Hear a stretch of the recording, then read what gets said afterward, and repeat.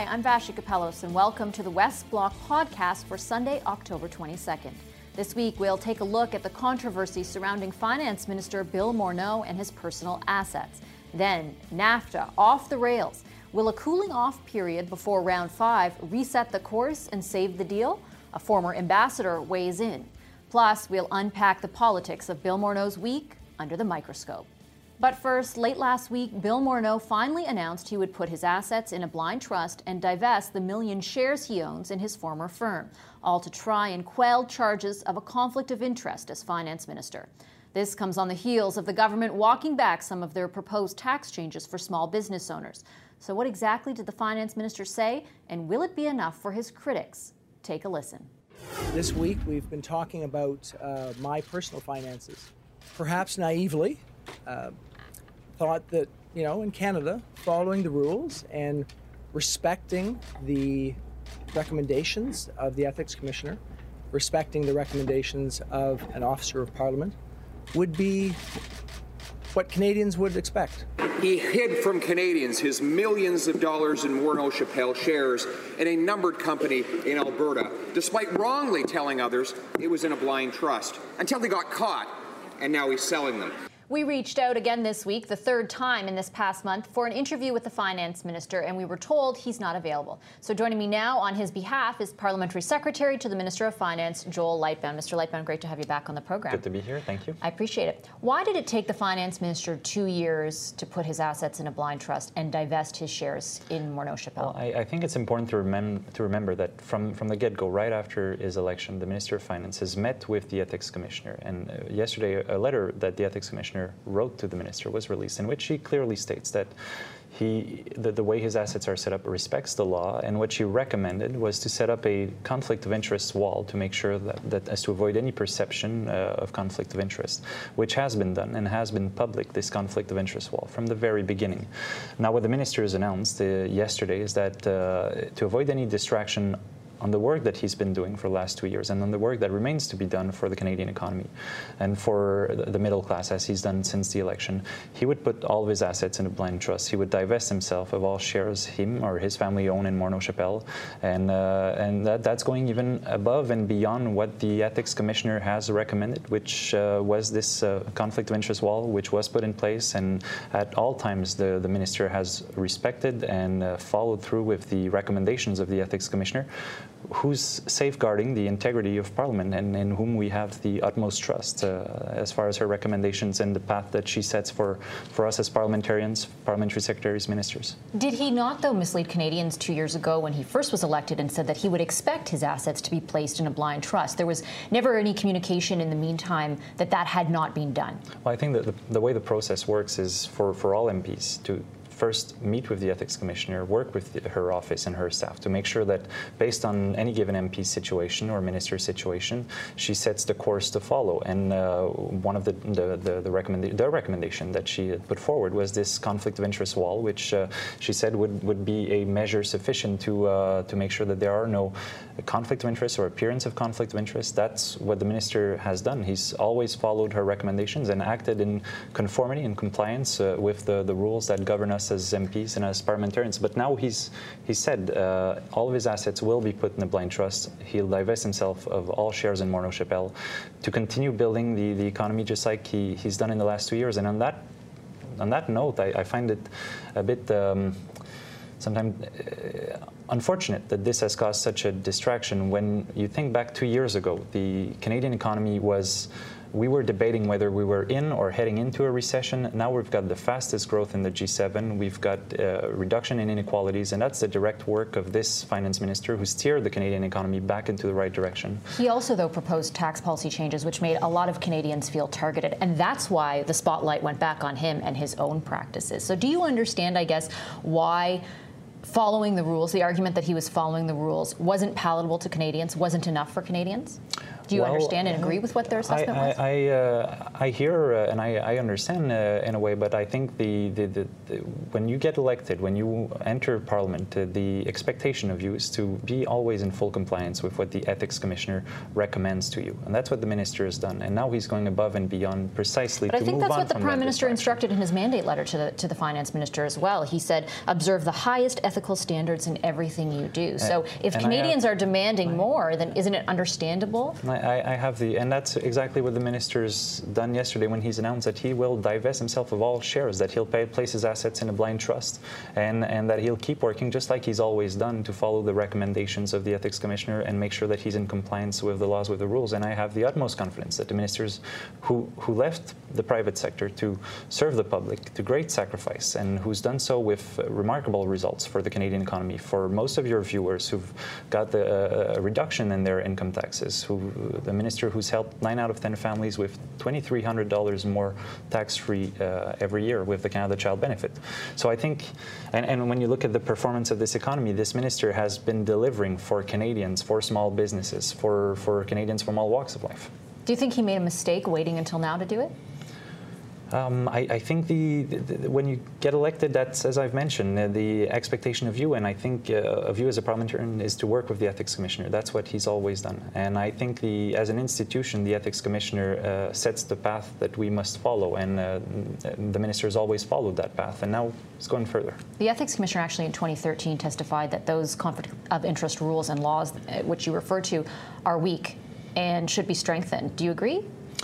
Well, I think it might be a discussion, and I value the Ethics Commissioner's point of view highly. So if she says it, I think that it's worth hearing what she has to say, for sure. Do you think you would urge your government to take a closer look at these rules, given the reaction you've seen over the past few weeks? I think the Ethics Commissioner and the laws that she has, but also the recommendations she can put forward, has already the tools to make sure that the integrity of Parliament is preserved and maintained. Now, if there are things that could be ameliorated, I'm not sure if that's a word in English, but can be made better, I think we have to listen to the Ethics Commissioner, for sure. And finally, before we go, I want to ask, how confident are you that the minister didn't make any decisions while he held the shares in Morneau Chappelle that would positively affect the price of those? And I'm speaking specifically about Bill C-27, which was introduced, and the share prices rose by 5% the next day.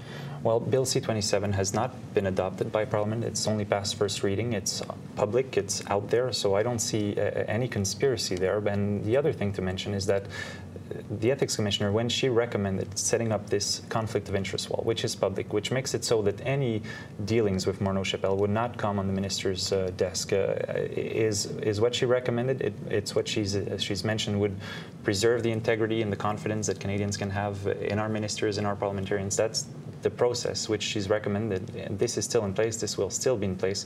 And now the minister is going even further to avoid the distraction and the noise that this has created, and to keep working for Canadians and to build our economy. Certainly a lot of noise created. Thanks for your time, Mr. Lightbound. Thank you very much. But what we can't have is the same old politics of division that we have seen so many times before, that dates back centuries. We've seen nationalism distorted into nativism. We've forgotten the dynamism that immigration has always brought to America. We see a fading confidence in the value of free markets and international trade, forgetting that conflict, instability, and poverty follow in the wake of protectionism. Those are former U.S. Presidents Barack Obama and George W. Bush speaking in separate appearances Thursday. They voiced their concerns about the current state of U.S. politics. Their comments are seen as veiled criticisms of President Donald Trump's leadership, a sour addition for the administration's already controversial week after the fourth round of NAFTA negotiations left more questions than answers. Joining us today is former U.S. Ambassador to Canada, Gordon Giffin. Mr. Giffin, thanks very much for your time today. Good to be with you. Ambassador, I wanted to get your take on those comments. What do you make of them, and have you ever seen anything like that before? Well, in President Obama's case, he was at a political rally where he was supporting the Democrat running for governor of Virginia. So yes, I've seen plenty of partisan appearances by former presidents when they're trying to support a candidate of their party against a candidate of the other. In this case, Obama supporting a Democrat against a Republican. I think President Bush's remarks were more noteworthy in the sense that it's unusual for a former president of the same party as the incumbent to at least imply some criticism of the current White House. Were you surprised to hear it? Well, look at it this way. President Trump's been pretty critical of President George W. Bush, so at some point I would guess that there was a slow burn going on in Texas, and this was a little bit of a response. Something else, of course, President Trump has been critical of is NAFTA, and I want to turn to that. In the current negotiations, obviously the headlines coming out of round 4 were simply, NAFTA is unraveling. Do you agree with that assessment? No, I don't. I think we're in the middle of a pretty dynamic negotiation. I think it took some time for the United States to put some of their demands on the table, but they went on the table late last week. I think Canada is in some measure responding from a negotiating posture. I mean, for example, no one was surprised that the United States asked to, over time, do away with Canada's supply management system. We've been discussing that for 25 years. I argued about it when I was ambassador, so it's not stunning that that is now on the table, but the Canadian negotiators responded as if that was a stark new move. So there's a lot of negotiating going on both sides of the border. So do you think, what was interesting to us, we did notice a shift in tone from our Canadian officials in that they were describing what the U.S. tabled as totally unacceptable. Do you think that that is pure posturing at this point? Well, I won't try and categorize whether it's posturing. This is a negotiation. People tend to forget that it was pretty intense in 1988 when the Canada-U.S. Free Trade Agreement was negotiated, and it was very intense in the 92-93 timeframe when NAFTA was developed. We barely passed NAFTA through the U.S. Congress.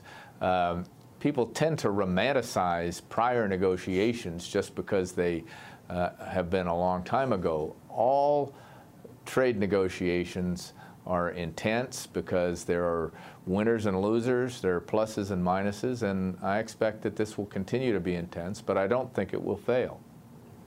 What do you think the sticking points will be as we go forward? Well, it's when each player, and there are 3 of them obviously, has to back away from some of their intractable positions, and each of the 3 parties is going to have to do a little bit of that for this to work. I mean, clearly the dispute resolution mechanism is a big issue. Clearly domestic content or NAFTA content is a big issue, particularly as it relates to the automobile industry. Whether or not there's a sunset clause is a big issue. So there are 4 or 5, I think, grade A issues that are going to have to be confronted. And let me just read you something Mr. Lighthizer said at the closing of round 4, just to get your take on it. He said, to some extent, NAFTA is an investment agreement, and it's unreasonable to expect that the U.S. will continue to encourage and guarantee U.S. companies to invest in Mexico and Canada, primarily for export to the United States. All parties have to understand this and be reasonable if there is any chance for these negotiations to be successful. What do you read into that? I think he's very much focused on the trade deficit, and he limits his discussion of the trade deficit to goods, doesn't include services when he adds it all up. If you include services, there's a little bit of a different picture there. So I read into it that he's negotiating. In many cases, there are U.S. owned companies located in Canada who are doing exporting back to the United States. I mean, technically that is an export, but in our market, the North American market, this is almost a self-contained market. So referring to some of this as exports and imports is a little bit of a misnomer. There are lots of Canadian-owned companies that are located in my region of the country, the southern United States, that are manufacturing items like auto parts, that are going back to Canada in order to be incorporated in an automobile. Is that an export from the United States, or is that just the self-contained commerce that we do in North America? And Canadian and Mexican officials have really tried to make the argument that it's inaccurate or not wholesome to focus on surplus deficit. Do you think that their arguments have been effective and received at all by the American public or lawmakers? I think, yes, I think they're effective. I also think they're accurate. I do think that the efforts are gaining ground on Capitol Hill, which is an important audience. When the Prime Minister was in Washington a week or so ago, he went up to Capitol Hill and met with the the House Ways and Means Committee. I think that was a very good move.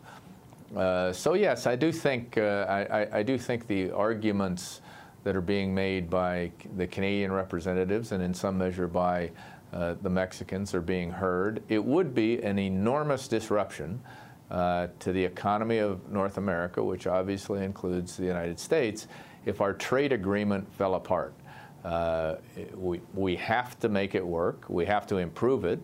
And you know, it's got to be accepted, though, that there will be concessions in Canada and in Mexico. It can't just be taking the position that everything the U.S. is asking for is outrageous. We'll leave it there. Thanks very much for your time, Ambassador. Really appreciate it. Good to be with you. Finance Minister Bill Morneau said the controversy surrounding his personal assets was a real distraction. Well, that might be an understatement. He announced he will divest his shares in his company, Morneau Chappelle, and he will set up a blind trust. So is it enough to reset the channel? Joining me now are two seasoned Parliament Hill journalists, Josh Wingrove of Bloomberg News and our own chief political correspondent, David Akin. Thank you both for being here. I appreciate it. Thank you. So, Josh, does Bill Morneau survive this? I think we'll see in part on Tuesday. He's going to announce his fiscal update, and the Canadian growth trajectory has been set. The economy's going gangbusters, and so there's going to be some really good numbers in there. In Ottawa, we love talking about deficit numbers. It's going to be presumably a lot lower than it was projected earlier. So I think they're going to hope that that will change the channel. But I mean, clearly there's been a sort of a snowballing effect, and it's really clouding the outlook for the government's tax agenda. So I think the jury's out as to whether they can sort of get on with this without it really getting at the core and hurting the core message of the Trudeau government, which is what they've tried to make it to be, is that they're out for the little guy.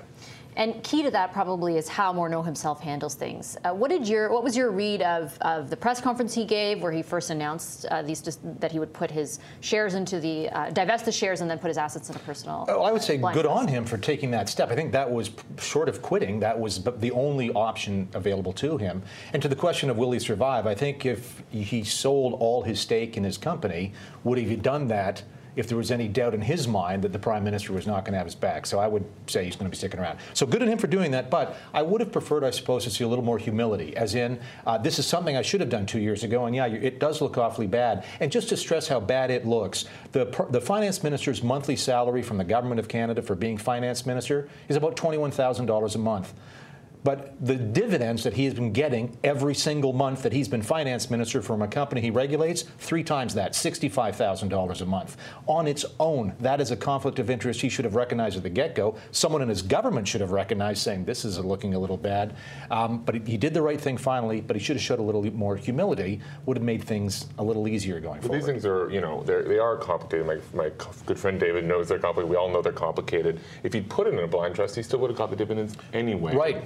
He should have sold the shares. That's the thing I'm saying you should have done 2 years ago. Yeah. The blind trust is not really that blind. I think we should recognize that, too. Yeah, his name's on the company. I mean, exactly. The shares are in there. You're right. He would have known, and he's getting the dividend every month. That's why he should have sold the shares on his way in. He sold 1 million of them. Why didn't he sell all 2 million? This is the other thing. We don't know what he sold because the 2 million shares included deferred shares. These are like a compensation tool. They're not actually shares. And so it could have been that he sold 1 million. It could have been that he cashed in the equivalent of 1 million. Big difference. So we actually don't really know the timeline. They're not being fully forthcoming. Do you think the tone? Sorry to interrupt. So do you think the tone and humility matters? I mean, I think the message wasn't, I think I should hold myself to a higher standard. It's that, well, Canadians were saying this, so I guess I have to do more than the rules, which, by the way, I followed. That's all we heard all week, even when he was saying, I'm now going to do more. Well, you called both of us seasoned off the top of the show. That's very kind. David is, I think, more seasoned than I am. Many seasoned people in this town will say that the thing that always brings down Liberal governments is entitlement hubris, arrogance, getting out of touch.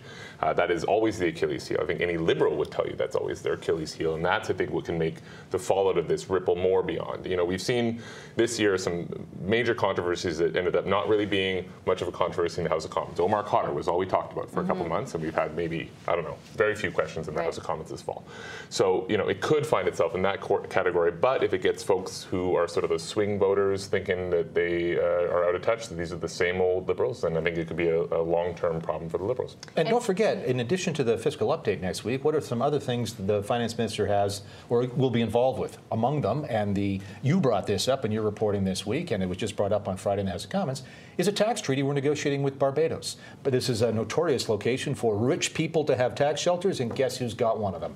Yes, the finance minister still holds a tax shelter in the Barbados, and we're negotiating a tax treaty with that. Again, optics, that doesn't look so good. He believes that this legislation, C-27, is going to be good for Canadians. Do you think there's any hope that this is going to get off the floor? That how can he credibly still bring this back to the House of Commons? That is going to be kind of difficult. And that's why, you know, to the issue of will he survive, say, not survive, but will he move to another portfolio, say, next June or something like that? It may be because on those files, it's still a little too toxic for him. Do you think it hurts the Liberal brand, the sort of Achilles heel that brand has? Does it add to that? I think so. And again, yes, for the season among us, this is what happens. And let's remember how the week started off. It started off with a press conference in Stouffville, Ontario, with the Prime Minister and the Finance Minister, and with the Prime Minister taking the extraordinary step of going, "No, I got it," blocking out his Finance Minister and taking questions. And the Prime Minister looked a little annoyed. And it finished the week with the Finance Minister in Waterloo, Ontario, responding to our questions about his numbered companies by essentially saying, "I don't have to answer to you, journalists, I answer to the Ethics Commissioner." And that is not the tone that the Prime Minister himself entered office saying. He said he would do something different. Mandate letters, we'll be different. We'll respond to journalists and treat them fairly. And here's the Finance Minister saying, "I don't got to answer your questions." I think that might need to change. I should also ask about the fiscal update next week. The deficit will likely be lower. What else are you anticipating out of that? There have been a lot of sort of pucks that they've been ragging for a while. Last fiscal update, for instance, you talk about things that they've proposed and not done anything with. C-27 hasn't moved at all in a year in the House. They proposed last some housing measures, which is like boring but really important to how the minister, they could move forward on that, which is shifting some of the risk to big banks if the housing sector went bad. There's little things that they could do there. They could finalize some of their passive income stuff that we've seen them walking back. But I think the Liberals have a habit of not clouding the core message they want. They really like to dampen down the side stories, and the core message they want out of this is that the economy is going well and their deficit is better than expected. And do you think that story replaces this one next week? Well, David? Here's one of the things I'm looking forward to. You remember at the end of Stephen Harper's time in office, Governor Poloz thought that the economy needs stimulus, so monetary policy, which he controls, was trying to be stimulative at the same time that the Harper government was pulling back spending, and they were rowing in the wrong against each other. Right. We kind of have the same thing right now. Governor Poloz is raising interest rates, signaling our economy is going strong. Inflation starts to become an issue, and yet we have a government's fiscal policy which is still highly stimulative. So do we see some signs that we will start to balance budgets, pull some things in? I know there are many blue Liberal MPs, small C Conservative Liberal MPs. That's what they'd really like to see from their government is put a date on when we'll be back into balance. We still don't have that yet from this government. No, well, lots to watch for Tuesday. Thanks very much for being here. Appreciate it. Thank you. I'm Vashi Kapelas. Thank you for listening to the West Block podcast. For more, go to our website, westblock.ca. Follow us on Facebook and Twitter, and tune in again next week for another West Block podcast.